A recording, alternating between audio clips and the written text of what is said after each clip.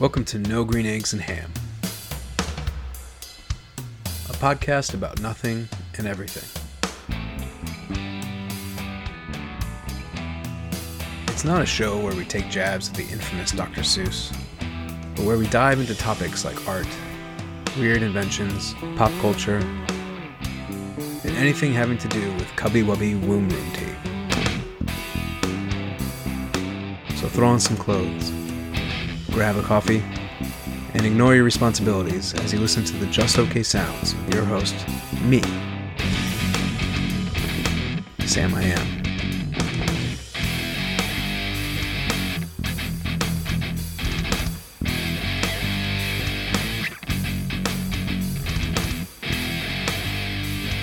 Here we go.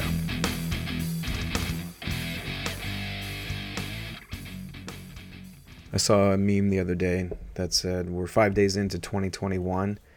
Here's hoping 2022 is better. Sounds about right. This is going to be an interesting year, I believe, but I think it's also going to reveal a lot that, we didn't know, and a lot that is unseen, and we're going to, more advancements and more progression into different aspects of life, and I don't know. 2020 wasn't a disaster in all aspects, and I'm not gonna trivialize all the bad that happened. I lost an aunt and a grandmother this year, one from COVID and the other, COVID and a slew of other illnesses, and one was 94, and so I do get the pain aspect of it. Plus the economy shutting down and everything. I mean, there's so many businesses that are shutting down. It's insane. It really is. And I'm not taking that lightly at all. But I'm also looking at what was good. And there were a lot of good things that came out of last year or occurred during the year. For me personally, it was spending time with my family. A lot more working from home and seeing my girls grow up and spending time outside with them. That was a big theme, especially during the spring, the summer, and fall. It was outside a lot more. So that was great. We were able to ride around on bikes and scooters, and we got to see people and hang out with them as well. Everything was distance, but it was still a great time. I finished a book. Not reading a book. I did read some books, but I finished writing a book, my first book. I painted a picture for the first time. I built a lamp with my own hands out of wood and metal, and started this whole thing with creating more lamps, and just doing things. There was a lot last year that I actually liked. And I'm looking forward to 2021 and seeing what happens, because now my book is being edited as we speak, and here's for hoping that whole process is good and easy and rewarding, and prepares me for the next book that I've already started as well, and that I started last year or in 2020 as well. So not all is lost, and I do appreciate it. I have found in my life that even through tragedy, something good comes out of it. It might not be right away. Obviously, it's not right away, but it does come. After my accident, I lost a career. My whole life was spent doing this one thing, and then that was taken. But at the same time, I was removed from a bad situation. I met a whole new family. I met my wife during this, and we have 2 girls. So would that have happened if I had stayed in Nebraska? Probably not. So I went the path that I had to go to get where I am now. A lot of tragedies along the way, but I'm a much better person for it. So I'm grateful for that. And I'm grateful for going through 2020. So for today, I wanted to read another writing prompt that I did. And this one is pretty short. Let me read the writing prompt and then I'll explain a little bit of it. Okay. This is from Reddit and from a user called Eddie Echo. You are not King Arthur. You are not Merlin or Galahad, or any of the Knights of the Round Table. You are the smith that forged Excalibur in the first place, and you're sick and tired of never getting any credit for it. I like the whole King Arthur mythology and stuff, and so that's what drew me to it. I immediately thought of this blacksmith who is like just fed up. A blacksmith was there to build and to create things and, forge weapons and shoe horses and, build it.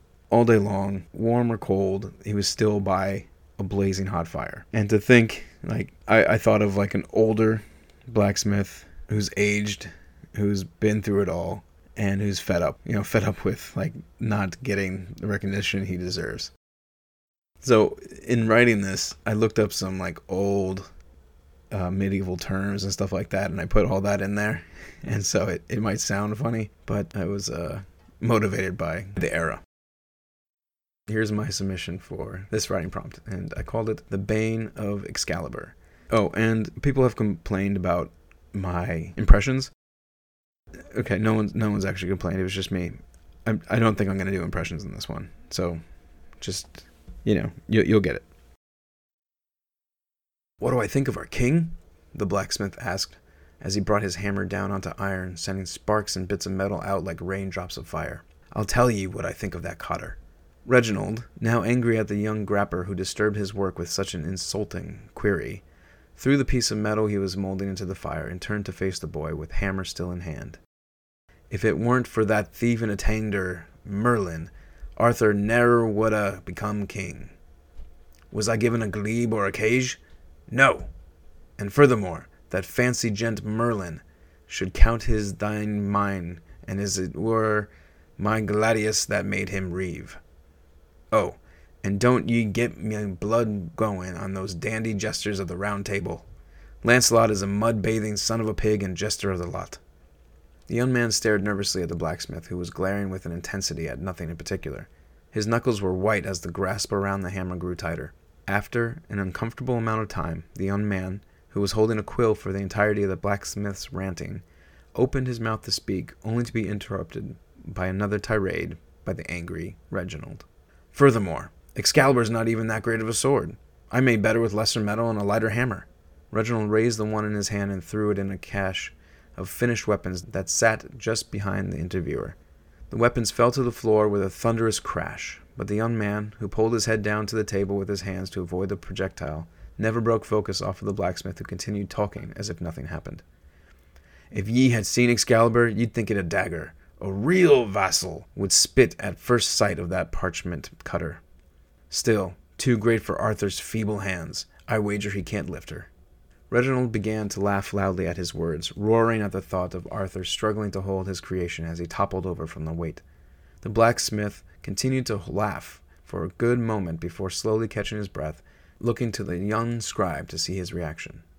Reginald's smile turned to a scowl as he saw a blank expression on the man's face. "What? Ye not amused?" The scribe answered before thinking, and an immediate fear came over him as he said, "But Arthur was strong enough to pull Excalibur from the stone." The quill fell to the table and the chair toppled over as the young man stood suddenly, ready to run for the Shire, hoping his slim frame was quick enough to get away, and the behemoth's size was too massive to catch him. The fire from the forge reflected in Reginald's eyes, adding to the intimidation level that sent a shiver down the scribe's spine. Both men remained in position, one fearless, the other full of it. One breathing like a dragon, the other wide-eyed, shaking and mentally evaluating his escape options, all ending with him crushed like a grape. But then it happened. An opportunity. A small piece of ash popped up from the burning coals of the forge and floated by direction of the wind, sending it straight up one of Reginald's nostrils. The blacksmith flinched for a moment before blasting a trumpet-like sneeze from out of his core, impairing him just long enough that the scribe was able to shoot past him and out of the village. He never looked back and didn't stop until he fell over from exhaustion several meters away. The young man lay in the grass long enough to see the afternoon turn to evening, the dusk turn into night. As he looked at the stars, he reflected on the conversation he had with the blacksmith. He had hoped to be able to write a story that people would read for generations. A story of a man who created one of the most iconic relics of the age. A story that any blacksmith father would be proud to have written by their son, a scribe. That was so hard to read. I don't know why I made it that hard. It just added to the piece. Those words were fun to write, and I don't know, it was it was fun to do, and I had to read it out loud in front of the group. And when I did, I was like, this is impossible. Why did I do this? And obviously just now it was difficult for me to get it out. But hey, there it is. If you don't understand some of the words, you can look them up. They're on my website, emsilvino.me, and it's called The Bane of Alexander. Or no, what's it called? The Bane of Excalibur. Try to read it for yourself, and I'm sure a lot of people can do better than I can, but give it a try anyway.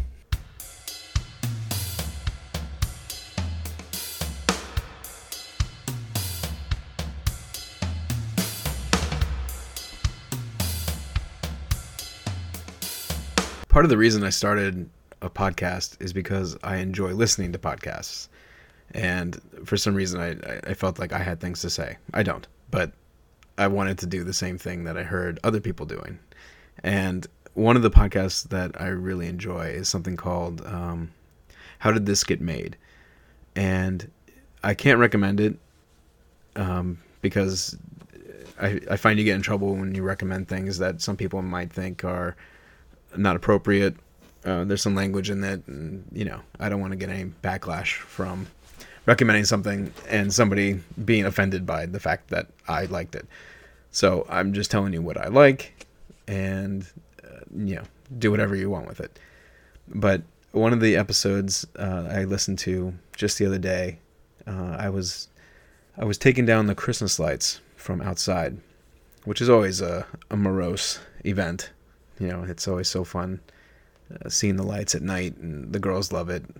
And so I was doing that, and I was listening to a podcast, and it was an episode about the Great Wall of China. But it was The Great Wall, I think. The movie by Matt Damon. Or he didn't create it, but he was in it. And one of the things that they were talking about are the different accents that Matt Damon has in the movie, and they're not sure where he's from. He has like 8 different accents. He just keeps slipping in and out of accents throughout the whole time, throughout the whole movie. And it's hilarious because, like, where are you supposed to be from? Where does your character originate from? He goes Irish and English and something we don't know what it is, and it's incredible. And like, I guess he just didn't care. Or maybe the span of filming was so great, no pun intended, that he forgot what accent he was doing before and no one could tell him. I don't know. But it was really funny. And listening to them go through all the different aspects of the movie that don't make any sense whatsoever is a great time. And they talk about so many different movies, and each episode is a different movie. And sometimes they do it in front of a live audience, which is even better because you get to hear the reaction of people as they're explaining it. I like live podcasts, not necessarily live in the moment, but it was recorded live.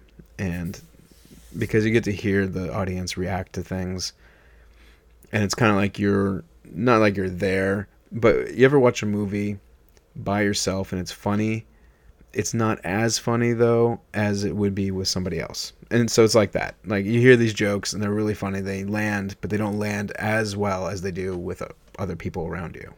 And when it's a live episode that's recorded, you kind of feel like you're part of the audience. And that's a perfect segue to my next announcement. Within the next couple of weeks, I'm going to be recording an episode with a guest. It's already been planned. Just have to iron out some of the details for logistics purposes, and can't wait for it. It's going to be a lot of fun. We have a topic laid out, and it's something that might go horribly wrong, but I can't wait to see what happens. It's going to be ad-libbed, no rehearsal for it. It should be great.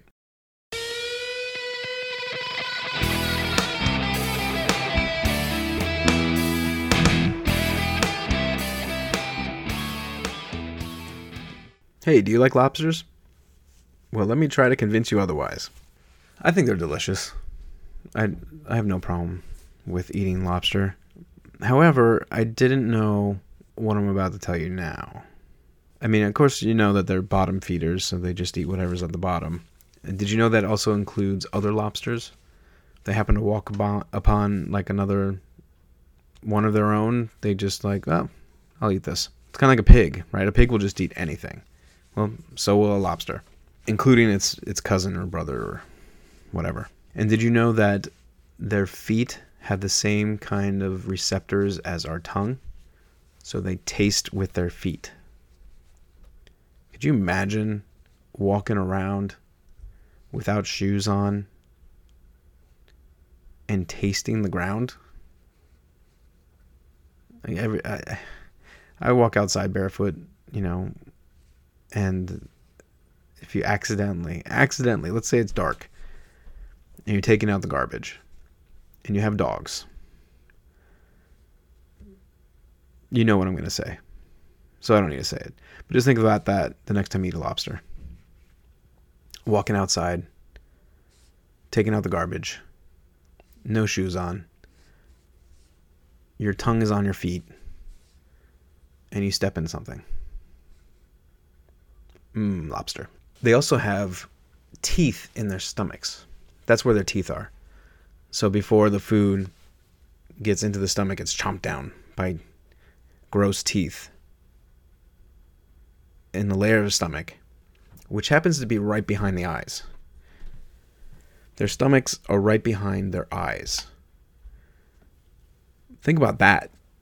If we had our stomachs in our eyes, not in our eyes, right behind our eyes, we would have a whole population of either moderately small heads or gargantuan heads, to the point where you would have people just laying on the ground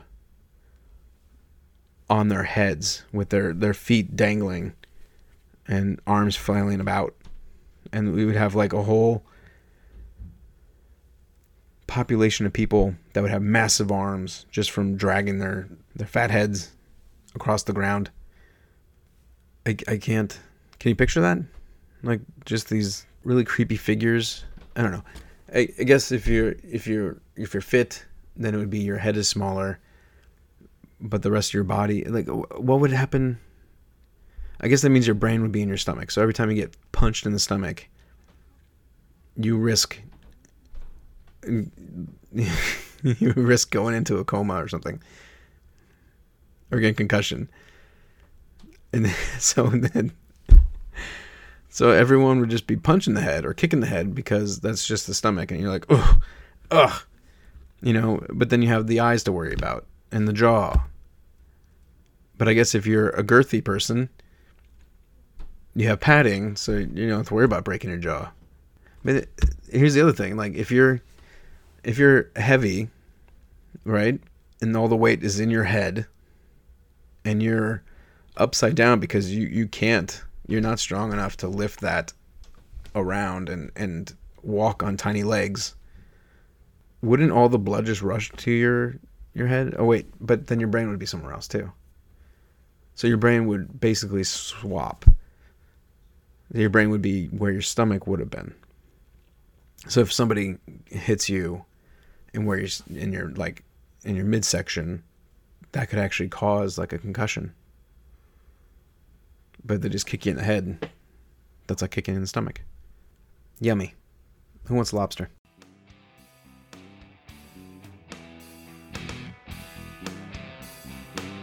Thank you for listening to No Green Eggs and Ham.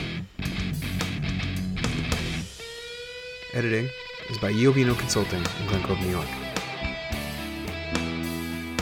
Producers for the show are me, myself, and I.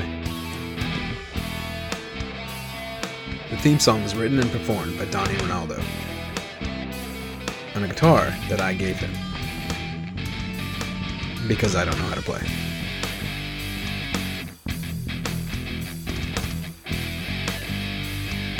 If you reach this far in the show, please take an additional few seconds to leave us a review on whatever app you're using to listen to us ramble on about nothing, and share the podcast with your friends.